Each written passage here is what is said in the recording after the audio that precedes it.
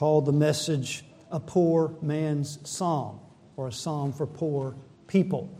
We took that from verse 6. This poor man cried, and the Lord heard him and saved him out of all his troubles. So this psalm is typically divided into two halves. David gives his personal testimony with regard to God's deliverance, and then he gives a personal teaching, or we call it personal training he's going to do. So in the first half, verses 1 through 10, we saw him magnify the Lord and invite us to magnify God with him for that deliverance. He remembered God's deliverance when he came to King Achish. He comes with Goliath's sword. He comes to Goliath's king. He comes having killed thousands of Philistines and thinking perhaps that they will not recognize him, and they do. And so he plays the madman. He scrabbles on the doors and lets spittle roll down his beard. And God miraculously, not through David's ingenuity, but by his grace, he delivers David. David flees to the cave of Adullam. He's still in trouble. He is alone. No one is with him. And it is believed he wrote this psalm.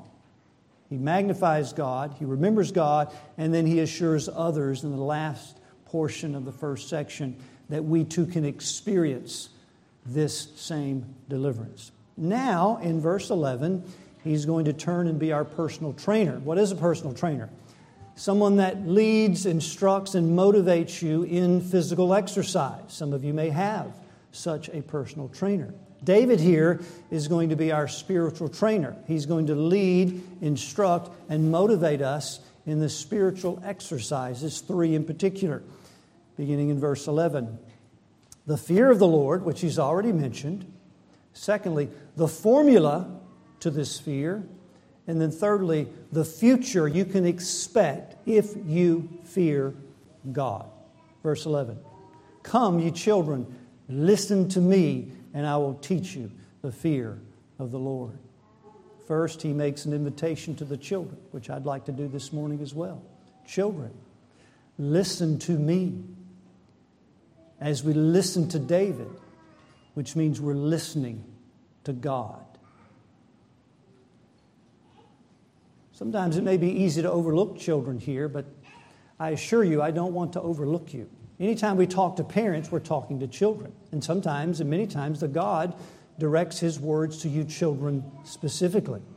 When God says, "Ye fathers, bring your children up in the nurture and admonition of the Lord," He's saying to the children, come under that nurture and admonition. But then He specifically says in the same context, children, obey your parents in the Lord, for this is right. Honor your father and your mother, which is the first commandment with promise, that it may be well with thee, and your days may be long upon the earth. That's right out of the 10 Commandments, the Decalogue. So God speaks to you specifically, so I want to do so this morning, but we know David is not exclusively addressing children. He's addressing all, but he says, come children.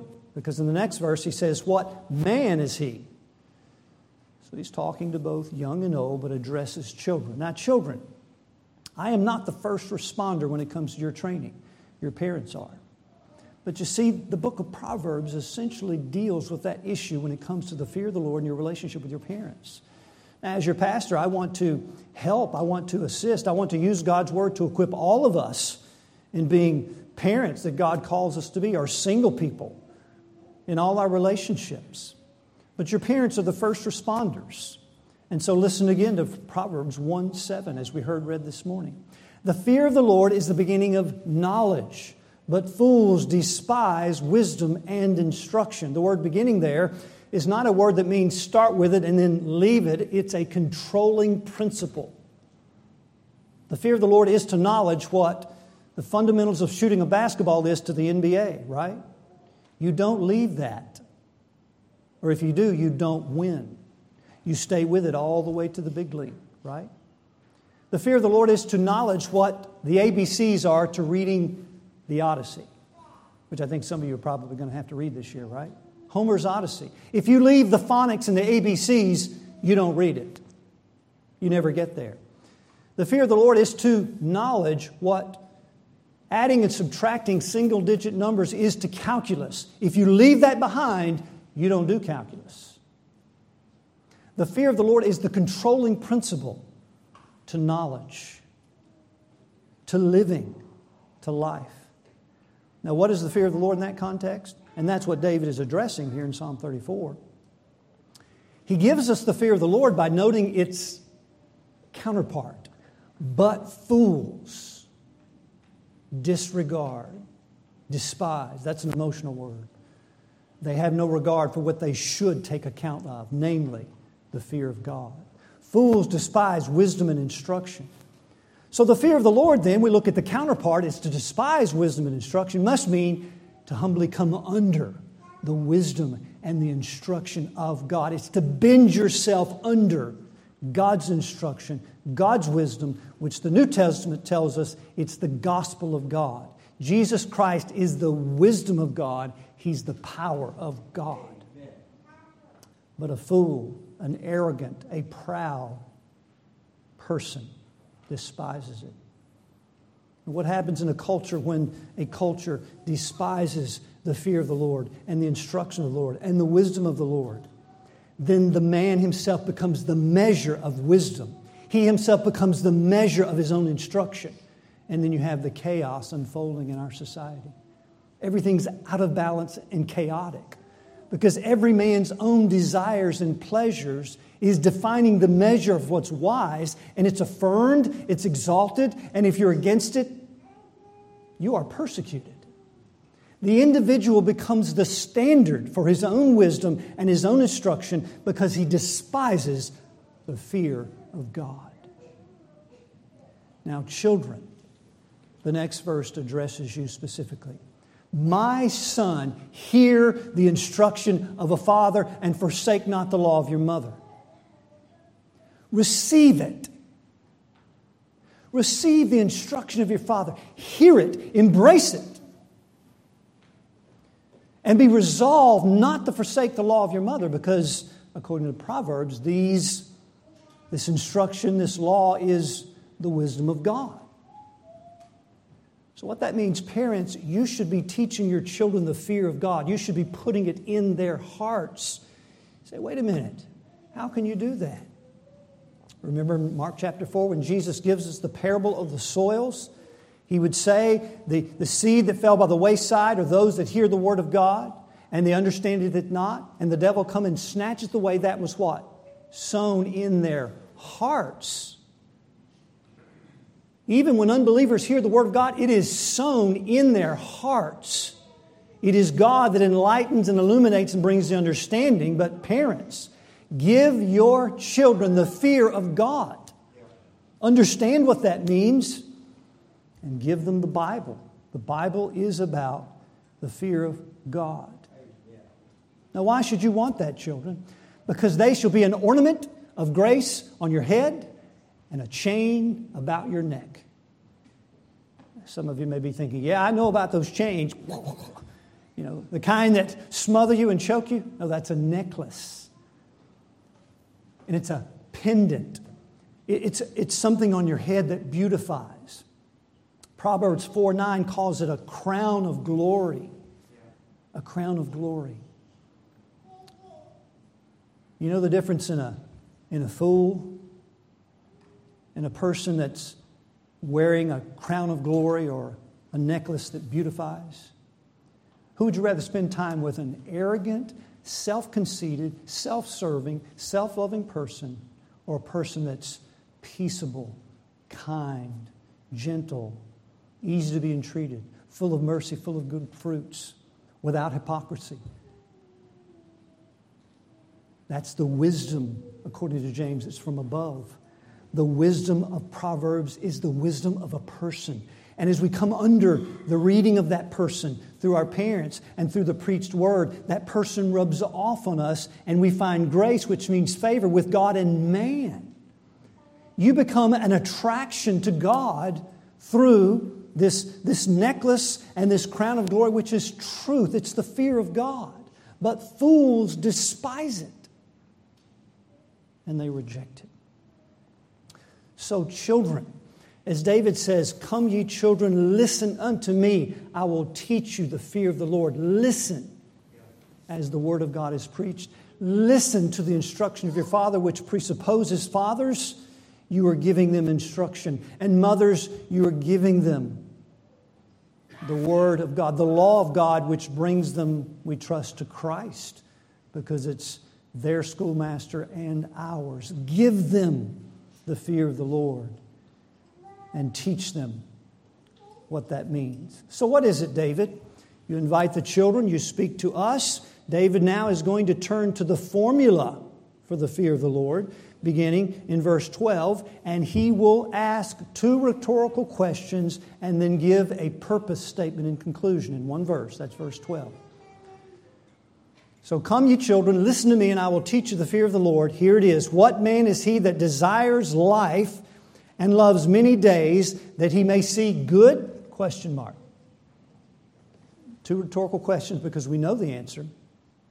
And the purpose statement is to see good. We know the answer, don't we? It's a universal answer. Everyone without question desires to live the good life. So you can insert good in the first two parts of those questions. That he may experience good. What is good? You desire to live the good life. And you love living many, not bad days, but good days. And we demonstrate every single day that we are wired to live that way, don't we? What you eat or what you want to eat. The kind of clothes you want to wear or that you do wear. The kind of job you want. The kind of money you want to make. The kind of entertainment you want to see. The kind of music you want to listen to. The kind of apps you want to download. The kind of vacations you want to take. The kind of travel you want to do. The kind of friends you want to have. On and on and on. Every day we demonstrate the reality of this verse. We want to love life and see many good days. Just to illustrate that this is a universal principle, I want to read from an unbeliever who defines the good life. And listen how strikingly close it is to the Bible, but how so far away it is. He would say, living the good life means living a life that sets you free. A life that satisfies and fulfills you. Wouldn't you agree with that? That adds happiness, joy, and a sense of purpose to your life. Does anybody want to live without purpose? But it also means to live a life that is worthwhile. A life that makes a contribution instead of being solely self-centered. That's biblical, isn't it? The good life is a life that is not primarily wasted with mundane activities. Instead, it adds value and contributes to making this world a better place. That would be loving others. Even more so, it also contributes to your own growth. The attainment of a high standard of living alone might not fully fulfill and will definitely not set you free. Therefore, the good life combines aspects of exploration, self-mastery, and civic responsibility with the endeavor to spend your time in a worthwhile manner that both satisfies and fulfills. It is only through the combination of these aspects that a joyous and happy life can be truly considered the good life. Well, that's pretty spot on, isn't it? Except for one thing. The fear of the Lord is absent. Self-exploration, self-mastery, civic responsibility without God will leave you absolutely empty. Now, what I want to emphasize first here is that the fear of the Lord does not contradict a good life. You need to understand that. The fear of the Lord doesn't mean you don't desire to live and you don't desire good days and you don't love or want many good days, which means to delight and have pleasure in. That is so critical because we think of the fear of the Lord as a straitjacket. Yeah, you know, when you start reading the Bible, you get pinned in, you get the chain around the neck, not the necklace, and you just can't have any joy in life. God is after your fulfillment and a good life as it relates to the fear of the Lord. And without Him, beloved, you will never live it, not in this life or the next. So, children, listen to what God is saying to us. So here's the formula. Your ears should be piqued right now because you know you want this life. You know you want to live the good life. You know from your birth you've demonstrated it every day. Even this last week you went after it in whatever way, and however much money you have and whatever opportunities you have gone after a good life. Here it is. Here's the formula. It's A plus B plus C equals a good life. Here it is. Number one, control your speech. Keep your tongue from evil and your lips speak no guile. Control your speech. That's A. Plus B. Stop doing evil, start doing good. Be departing from evil, be doing good. Live a transformed life with your behavior. That's B. Now here's C. Seek peace and run after it with other people. Pursue means to persecute it. It means to go after it with passion. All right, here's the formula. Control your speech. Be departing from evil. Be doing good. Seek peace and pursue it. And the equal sign means what? The good life. Now David has his work cut out for him, doesn't he? There's a whole host of questions that you may be thinking right now. Are you serious? How can that be? Is David real? Does he know what kind of world we live in? Notice he does not give one item of what you possess, what you own, where you vacation, how much money you have, who your friends are, what kind of apps you have, where you get to travel. Now remember, David is speaking about the good life, and he's not living the good life as we define it. He's in a cave. He's on the run. He's somewhere between Judea and Philistia. And Saul is out to get him. Achish just ran him off. Nobody's with him yet. He is alone in a cave. And he says, this is the good life. Before he ever gets to the palace. This is the good life. Now, beloved, let me say here also that this is where faith kicks in, isn't it? Are you going to take God at His word? Are you going to believe what God says? Or are you going to despise His wisdom and His instruction and say, I think I know a little better than God here? As somebody might verbalize, when they're confronted with sin. I think God's wrong here. I don't think He knows really about my life. I really don't think He knows what I want. Oh, yes, He does. And that's the problem. You were created and wired to seek the good life. But we have been rewired by sin. So sin turns us squarely on ourselves. So that we seek the good life in everything but God. And your own life, to some degree, is a testimony of that reality. Just think about the pitfalls, the temptations, the sins that we have committed. And really what the aim was, what really you were after. You just wanted to experience some pleasure and fulfillment. And where did it bring you? Brokenness, guilt.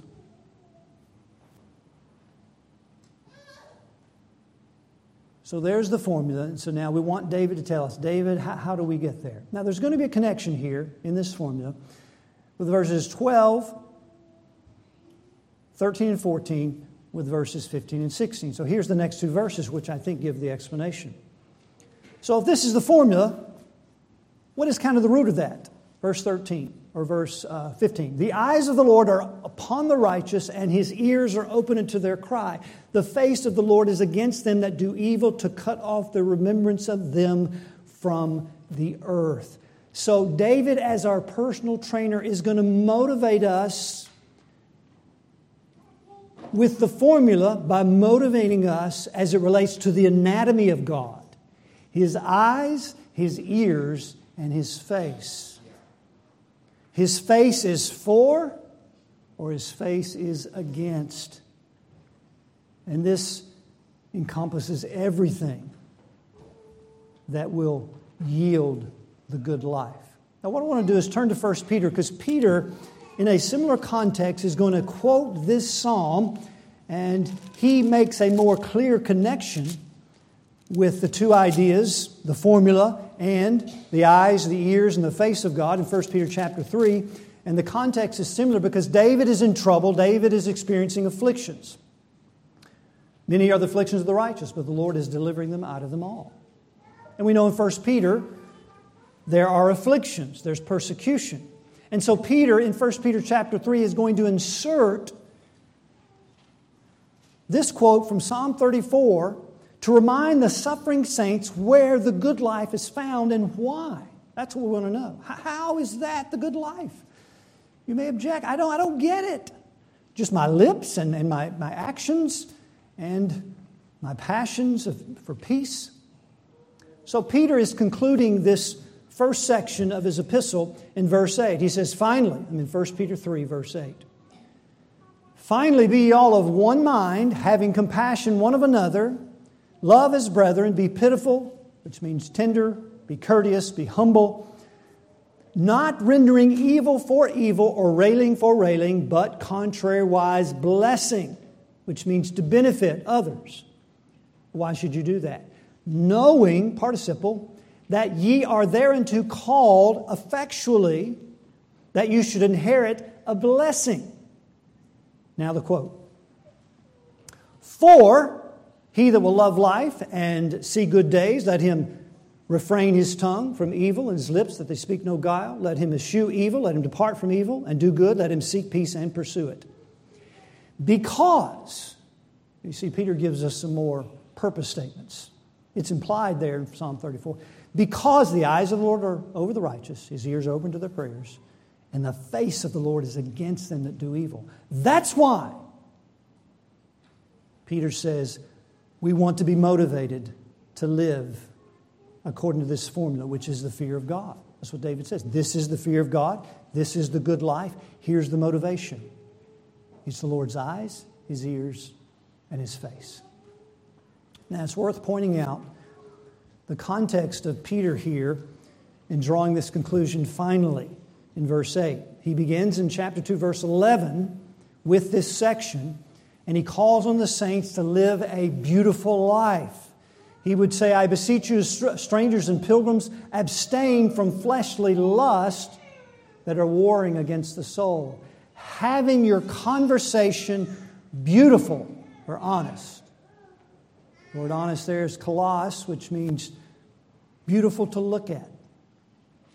And when you find something beautiful to look at, right, like your wife or the person you want to marry, you are attracted to it. Like you're attracted to a beautiful landscape, a beautiful sunset. So we've got to abstain from fleshly desires that war at the level of the soul so we can have our behavior, our behavior attractive among the Gentiles or nations. So that when they speak evil of you as evildoers, they may by your good works, which they shall see, glorify God in the day of visitation. God gets glory out of people that attract attention to that glory by the lifestyle they live, only by refraining from fleshly lust. Now, Peter obviously could be talking about all kinds of unlawful desires and even lawful ones that morph into idolatry. But I want to show you he's got one specifically in mind. Retaliation. Chapter 2. For Christ suffered for us, leaving us an example that we should walk in his steps. Who when he reviled not again. When he suffered, he threatened not, but committed it to him that judges righteously. And then the one we read, 1 Peter 3:9. Not rendering evil for evil or railing for railing. Don't retaliate. So this beautiful, attractive life as a Christian that attracts glory to God is not retaliating, but doing the opposite, which is what? Submission to government. Submit yourself to every ordinance of man, whether the king is supreme or governor sent by the king. Submission to bad masters. Servants, submit yourselves to your masters, not only to the good and gentle, but to the bad and the froward. Submit yourselves to your bosses. Wives, submit yourselves to your husbands. If they will not Obey the word, they may by your chaste conversation, which they shall see, be converted. And then not to leave you husbands out. Likewise, husbands, dwell with your wives according to knowledge, as unto the weaker vessel, giving honor. How do you honor your wife? By knowledge. You don't just know her, you know what she thinks. You know what her ideas are. You know how she would counsel in this situation. You know how she would advise that decision to be made. And you listen. She has a voice. And you listen. You listen. Because men, it's easy for us to be the leaders to just dismiss. Because we know we're the leader, right? So Peter's talking about relationships. Don't retaliate towards government. Don't retaliate towards your boss. Don't retaliate towards your husband. Don't retaliate towards your wife by dismissing. That's attractive. That's beautiful. That is kalos, is the Greek word. Finally, brothers, you see how Peter's bringing it not to the end of the letter, but into this section. Finally, live this way. Don't retaliate, but bless. Bless, which means to benefit, do good. It is the echoing of Matthew 5:44 when Jesus says, "But I say unto you, love ye your enemies, bless them that curse you." There's the word bless. Do good to them that persecute you. What does it mean to love your enemies? Bless them, do good, pray for them that despitefully use you. So Peter says here, rather than retaliate, that's easy, that's default, that's what I know how to do. You give a word to me, I'll give it back. You cut me down, guess what? You push me, I'm pushing back. A beautiful life is one where God is exalted. His grace is exalted. And He's empowering us to bless people. How does this happen, Peter? Knowing that you were hereunto called, that you should inherit a blessing. Now, to inherit a blessing is to inherit a gift. And the blessing that we've been called to is eternal life. So the blessing of eternal life empowers the blessing of others. This is why Peter brings in Psalm 34. What is this blessing, Peter? It's the blessing of a good life that you can now be living in persecution. It's the blessing of a good life that you can now be living in your trouble. Because the blessing that you've inherited is God. Isn't that his point? It's the eyes of the Lord over you, and it's His ears open to your cry. It's the face of God on your behalf. It's the face of God for you. That's the motivation. That produces the formula. The formula doesn't produce God's favor, God's grace. But the blessing of being called out of darkness into His marvelous light, the light of knowing God, the light of trusting God, the light of loving God, is the empowerment to live in your trouble, in your affliction, in a way that blesses others. The ones that are harming you, the ones that are speaking evil of you. And of course, you know that doesn't discount authority and legal matters in law. But there's a principle here Peter's after. It's the attitude of the soul that sees God in a certain way that then empowers us to live the formula of the good life. So, the good life, according to Peter and David, is a life lived in relationship with God. Now listen to how the words David uses to tell us that. First, he would say, and we'll look at the negative side of these two statements. The implication, the eyes and the ears of the Lord are for us, but then the negative side, the face of the Lord is against some people. Why do you want to fear God and live by this formula? Because the face of the Lord is against all those who don't fear Him. And that's designed to motivate us. By way of illustration, every time I go to the beach, without question, every time, I'm in the water about waist deep. I look out over the ocean. I see no land for miles. I have a strange mind, I'll just admit. Every time the thought comes to me, what if I'm in the middle of the ocean treading water? What if I'm thrown in the middle of the ocean and I'm treading water? Literally. Sometimes I think my children have seen me do this and say, Dad, what's going on? Literally, I go, I tremble. You should tremble at that text. The face of the Lord is against those who do not fear Him and do not come under His word. You should tremble. What's He going to do? He's going to cut off the remembrance of them and obliterate them forever.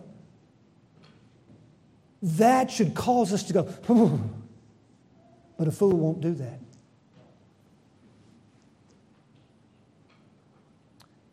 Now, the fear of the Lord is to trust God. Oh, taste and see that the Lord is good. Blessed is the man that trusteth in Him. We learned in the song. It's to treasure God. The young lions do hunger and suffer want, but they that seek the Lord shall not want any good thing. You seek Him as a treasure, and then those that tremble at God. So the trembling must be coupled with a trusting and a treasuring. All right, let's go back to the beach, right? You like the beach? I'm standing waist deep in the water. I look out over the ocean and I tremble. Now I'm in the same ocean. I'm in the ocean that I'm fearing. What's my experience on the shore? Man, I'm living it up. This is the good life. And the waves come in, they pounce me, I get up, wipe the water off, I'm laughing, people are laughing at me. I look out, I tremble. I'm waist deep. I'm enjoying the same ocean that I'm afraid of. The fear of the Lord is always coupled with a trembling of the warnings of God, but a laughter and a joy that I'm in the safe part of the ocean. Now, I'm the kind of dad, ask my children, I'm like, oh, wait, get back, you're going too far out. I don't like it when I see people on rafters going out, it seems way out in the ocean. See, that's what the fear of the Lord will do for you. What's the warning? Look, if you go out and you're going to tread water in the middle of the ocean, and that's where you love to be, and that's the good life, guess what? You are going to perish forever. If you just go live out there, that's where you want to be. I'm just going to live out in the middle of the ocean. People perish out there. It looks like they're experiencing the good life. It looks like they're loving many days. But they will be cut down and cut off. What sane person would say that's the good life? Are you being duped? Children, listen to me. Are you blind? Awaken to righteousness and the fear of God and enjoy the beach. I mean, live it up in the water. Look out there and tremble and be glad you're on the shoreline with Christ. And that'll keep you from running out into the deep where there's sharks and whales. I mean, I shudder at that, being swallowed by a whale. Friends, I would rather be eaten a million times over by sharks to experience the wrath of God for eternity. I mean, rip my body apart. So the negative side, David says, which is healthy and good, is that the face of the Lord is against them that do evil. That's why you want to live this life. Is it not? But that fear is coupled with a treasuring, a trusting, a joy. Remember, the fear of the Lord does not contradict a good life with many good days. Now that's the negative. Let's look at the positive. The eyes of the Lord are over the righteous. Here's the motivation. First of all, the relationship, righteous. That can be a wonderful word. Righteous. His eyes are over the righteous, which we know does not mean, well, David just controlled his speech enough and he did enough good and departed from enough evil and he really sought peace enough that he could be right with God. That's not the Bible message. That's not the Christian message, is it? The righteous are those that Jesus gave His life to make us right with God. And what is the aim of a right relationship? Have you ever asked that question? Why would God want me to be in a right relationship? I'll tell you, the good life. Do you believe it? Or are you going to rely on your own wisdom to think you can chart the course for the good life? He died to make us right, to bring us into His presence so that we could have that satisfying, fulfilling life. Psalm 17 tells us in the 15th verse. As for me, I shall behold Thy face in righteousness. Why, David? I shall be satisfied when I awaken your likeness. Why did God send His Son to make us right by imputation? So that we could be satisfied in God and live the truly good life. The problem is you don't believe Him. You don't believe Him. And your life proves it. In your relationship with the Word of God. In your relationship with prayer. In your relationship with church. I don't really believe Him, do I? This is where we say to God, Lord, I believe, help mine unbelief. We are so weak, aren't we? I mean, I'm the first to raise my hand. Lord, help mine unbelief. Help me to take You for what You say and to believe it and to rest in it and to know that You're all wise and to know that You sent Jesus to bear the wrath so that I would not be cut off forever, but that I would have Your eyes over me and Your ears hearing. What a privilege. Why would God, friend, hear you? Isn't that crazy? Why would He want to hear you? Because you're united to His Son. And you have God's name upon you, His righteousness. And bizarre as it may sound, He really does love you. Isn't that amazing? And He really, truly wants you to live the good life. But you don't believe Him. You don't believe Him. Oh, that we would believe Him. The formula indicates you do believe Him. Because the formula grows out of a right relationship with God. See? How could you ever control your speech? I can't do that. A right relationship with Jesus. How could I ever depart from evil? It's so easy to be tempted. A right relationship with Jesus. How could I ever pursue peace with people that hate me and my enemies? With the gospel. A right relationship with Jesus Christ brings the good life. Because the good life is not the formula, right? The good life is being with Jesus that then results in sanctification, holiness, and all the words of the Bible, which means faith is producing fruit in our lives because the Holy Spirit has invaded us and opened our eyes to the treasure of Jesus Christ. So it's a right relationship. Now this right relationship, he says He's over us. So now the providential care of God, right? How does this good life happen? Because God is using all of His power and His sovereignty to bring it about. Now look at the words that speak of this. In verse 17, the righteous cry and the Lord heareth and delivereth them out of all their troubles. See, God's sovereignty, His eyes are over you for good to deliver you. Verse 18, the Lord is nigh unto them that are of a broken heart, and He's saving such that be of a contrite spirit. Verse 19, many are the afflictions of the righteous, but the Lord delivereth him out of them all. Now what I'm saying is that God is doing this in His sovereignty, delivering and saving to give you the good life. See, we think the good life happens when you're out of the affliction, when it's over.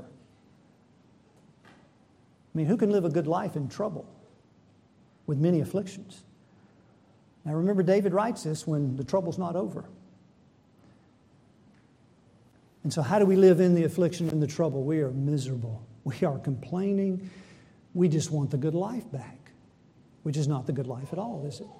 It's like 911 or COVID-19. People come into the church and they pray and say, Lord, in essence, give us the good life back. God's just a genie in a bottle. You know, we know You have the power to give us a good life, and the good life is give me my car back, my job back, my phone back, and all the things I want. And then I'll call you if I need you. David is using participles to point out something that I think is significant. Look, he's saying the Lord is delivering you, present tense, out of all your troubles, which means the deliverance is coming before you ever get out of the trouble. He's delivering. He's saving. He's delivering. How is God delivering you in the trouble? Because the deliverance and saving are delivering you out of the affliction while you're in the affliction. In other words, God is bringing something out of the affliction while you're in the affliction that's going to bring you the good life. I think that's what David is saying with the participle. He didn't say, He will deliver you out of all trouble one day. Right now, just do the best you can. He is now delivering you out of that affliction. He's delivering. He's bringing something out of the affliction. And what is it? The good life. The good life. What is it He's bringing out? I think verse 18, He's bringing a broken heart and a contrite spirit. Now that can mean sometimes because of sin. We know Psalm 51 verse 17, David says, the sacrifices of God are a broken spirit, a broken and a contrite heart. Oh God, you won't despise. He sinned with that Bathsheba, right? But the context here seems to mean the brokenness and the contrition is because of the trouble and the affliction, not because of a known sin. These words mean to be crushed, to be wrecked, to be broken down. I like to think of a car broken down on the side of the road. You ever had a car like that? It can be humiliating sometimes, especially if you got steam coming out on the engine and people are thinking, doesn't that guy know how to check his oil? Or they see you putting gas in the gas tank, you want to hide your face. Say, does he not know how to check the gauge? Right? Hope I'm not the only one that's run out of gas. What's the first thing you do when you have a broken, wrecked car? You cry out for someone. Maybe if it's a car wreck, you may call with tears. Or you call and say, I need some help. I got a flat tire and I don't have a spare, or the engine's smoking. I don't know what to do. Can you come for help?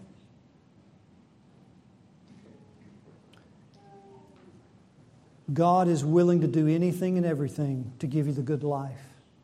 And the good life, according to the psalm, is a poor man. It's a broken, contrite person that's broken down. And God in His providence is going to bring you trouble and affliction to bring you down so that you can look up. Have you ever noticed the connection with verse 12 in Romans 8:28, verse 12? That He may see good, Romans 8:28. All things work together for good to those that love God and who are called according to His purpose. The good life happens when the good God is working everything to contribute to your good, which is the good life, which is the plan of salvation, to make you like the only human being that's ever really, genuinely lived the good life. Would you agree with that? There's only one human being on the planet that's ever existed that truly, perfectly lived the good life, and it's Jesus Christ. Amen. And oh, how fulfilling it was and satisfying, and He had nothing. And oh, how unfulfilling and unsatisfying the man who had everything lived, named Solomon. Isn't that a contradiction? Isn't that a paradox? He had everything that you will never have. You'll never have what he had. I don't care how rich you get, you'll never have it. And he was empty and miserable as an old man. And the man that had nothing was absolutely satisfied with the love of God. God will stop at nothing to bring you the good life. And what you need is trouble and afflictions. Many are the afflictions of the righteous. Well, how can you experience the good life if many of your days are filled with affliction? Because the affliction is the aim of God to bring out of the affliction a deliverance that brings you to God. And here's the proof. Verse 18. The Lord is near all those with a broken heart and a contrite spirit. Well, how did He get there? He's not near proud people. So God, in His providential care, His welfare, His eyes are over you for good. He brings you through the storm of affliction and trouble. And in your brokenness, you cry out and you turn, and Jesus is there. He's there. The word near, one nuance is to be allied with. It means to be united, to join with someone with a common purpose. What is that common purpose? Well, God's purpose is His glory. And His glory is going to shine forth through poor, bankrupt, broken, contrite, needy people. This is a song for poor people. Do you qualify? See, the motivation for this formula is not just to go do this. It is a relationship with God where His eyes are providentially over us and His presence is with us, and everything that God is doing in our lives is working toward the good life by bringing us to greater bankruptcy so that we can experience the good life and love many days, whether it's raining or whether the sun is shining, because it's not about just getting out of the affliction, which one day will happen, won't it? Gloriously. All afflictions and all troubles will cease. But until then, the Lord is bringing you good days, even in a cave. The good life, even in a storm. Because the good God, His eyes, His ears, His providence, He's near.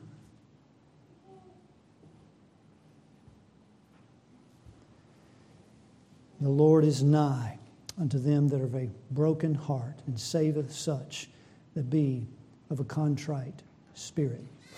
Let's just hear from David real quick, his own testimony of the good life while he's in this cave. Psalm 63. He's in the wilderness, verse 1. O God, You are my God, early will I seek Thee. My soul thirsteth for Thee, my flesh longeth for Thee in a dry and thirsty land where no water is, to see Your power and Your glory, so as I've seen in the sanctuary, verse 3 of Psalm 63, because Your loving kindness, Your steadfast love is better than life. Can you say that? Well, affliction is designed to where we're going to say that more and more. My lips shall praise Thee. Thus will I bless Thee while I live. I will lift up my hands in Thy name. My soul shall be satisfied as with marrow and fatness, and my mouth shall praise Thee with joyful lips. Verse 7, because Thou hast been my help, therefore in the shadow of Thy wings will I rejoice. Now note that. Because I cried to You when I was broken down on the side of the road, and You were my help. Therefore, under the shadow of Your wings, I'm rejoicing. I'm experiencing the good life. Where is David? He's in the cave. What's he experiencing? The good life. How? In relation to the sovereign God who loved him and gave Himself for him. In relation to the presence of God who's close. You're under the shadow of wings. You're close. The chick is close to the mother hen. Listen to what one man says concerning this commitment of God to bring you the good life. God has given us the only thing that will rescue, restore, and save us. He's saving us out of all affliction, right? He's given us the only thing that will rescue, restore, and save us. He's given us Himself. He's given us Himself. That's all Jesus had, was God. In His grace, He invades our situations, locations, and relationships. He comes near with power we don't possess, wisdom we don't have, and love that is unlike anything we've ever experienced. He is willing and determined to let you see how weak you really are, so you can begin to see and seek what you can only find in Him. And church, what is that? The good life. The good life. So David motivates us with the fear of the Lord that causes us to tremble, but then that's coupled with the fear of the Lord that causes us to rejoice. His eyes, His ears, His face, His attention, His welfare is centered on His people because He is centered upon His glory. And He's drawing us into that glory. And He's delivering us out of the affliction while we're in the affliction so we can experience more of the closeness of God. Now, what can we expect in closing? What is the future we can expect? He keepeth all His bones, and not one of them is broken. That's a reference in John 19:36 to the fulfillment of prophecy with Jesus. When the soldier came to Him and was about to break his legs, he was already dead. The other two criminals' legs were broken. It hastens death. Now the psalm is referring to the messianic prophecy, but also to the righteous in the psalm. Is the Bible saying too much? I mean, raise your hand if you ever had a broken bone, right? I think it's two things about Jesus. One is it's showing that no man took His life from Him. You know, they didn't break His legs. He took His own life. But secondly, a reference to the bones in the Bible speaks of the resurrection. Joseph commanded concerning his bones that they would take his bones with them because God would visit them and resurrect them out of this dark land into the land of Canaan. It's as if God is saying, keeping Jesus' bones whole, He's guaranteeing the resurrection. And so He took those very bones and whatever decay had taken place in the human body and resurrected it. Bones, flesh, humanity, which God Himself is going to do for all those who trust Him, relate to Him by faith, and then are trying to live out this formula.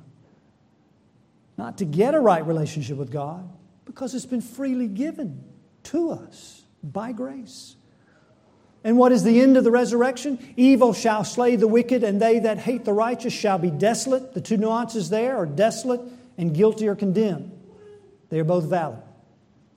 Translators here chose desolate. Some of the other translations chose condemned or guilty. Because a condemned person is going to be desolate. Totally empty. No vestige of a good life. No fulfillment. No satisfaction. None forever.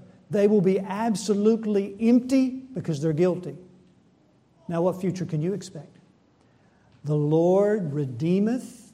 Notice the present tense participle again. He is redeeming the soul of His servants that fear Him, and none of them, not one, will be lost. That trust in Him, neither shall they be desolate. You won't be condemned. You won't be guilty of your sin because Jesus paid it all. And because you're not condemned, because you're right and have a right standing with God, and the way you live it is giving some evidence of that, because you have His righteousness, what does that mean? Oh, you're not going to be desolate. You won't be empty, but the love of God is going to so fill you for eternity that you're going to be so satisfied, you're not going to know what hit you. Listen to me, children. Don't buy into the lie that 80 years of your own life of pleasure is better than an eternity with God. Enjoying the pleasures at His right hand and joy forevermore. How? By putting your trust in Him and following Jesus. We bid you do that now. Come to Him. In fact, I'll meet you at the front of the podium. Make your profession known. Follow Jesus in faith and baptism. Let's pray. Lord, thank You for Your grace to us, Your mercy. Lord, we do tremble in Your presence. And we think of the warnings that You give in the Bible, that those that are against You, that don't love You, that don't fear You, You're going to cut off their remembrance. Lord, may that grip us in a good way. May we believe that's true. May it keep us from swimming out to the middle of the ocean because it seems like people are having such a good life there. When we know in Your wisdom they are not. They're empty and they will remain empty no matter what they have and what they own. And Lord, help us to stay safely in the waters of joy, seaside, in the glorious waves of grace, grace upon grace upon grace through Jesus. And help us abide there under the shadow of your wings, knowing that your eyes are over us, your ears are open to our cry, and your afflictions you bring us are designed not to harm us. And all our afflictions you are afflicted, your word says. And you redeem us and save us and carry us all the day long. You're so close that you aim to carry us all the way to glory. May this give us comfort and strength. And may we fear you and live according to the formula by living in relation to you. And make this sermon, Lord, this word a reality for us today as we walk out of here. We would not forget this until next Sunday, but this would press upon our minds and hearts, whether we've known Jesus for a long time or a short time or don't know Him. May you open eyes and may we come to faith in you and trust you and follow you and know you promise the good life on your terms, in your timing, that lasts forever and ever. We thank you, Lord. We exalt you. We praise you. We love you. We thank you that you've saved us by grace and you're saving us, and that our worst could never save us. You've brought us to yourself. And may we rest in the future expectation of glory where you'll deliver on